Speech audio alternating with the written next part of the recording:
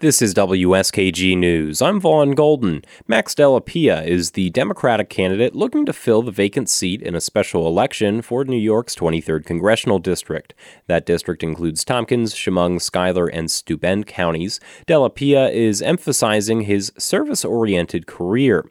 Following a 30-year career in the Air Force, Max Della Pia continues to be committed to public service. He's retired but serves on the boards of several charitable organizations. Service gives life purpose, and that's why I do what I do. That's why I'm running.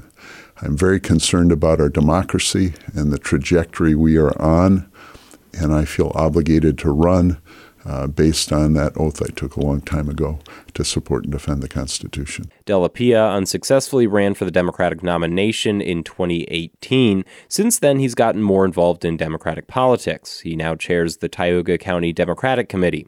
Della Pia supports federal legislation curbing access to some firearms. This includes background checks, training requirements, and banning high-capacity magazines, which he doesn't believe serve a legitimate purpose. If you're using it for sport and you need 30 rounds to take down a deer, I think you need more training. I also spent 30 years in the military. I'm an expert marksman in 9mm, 38 caliber, M16.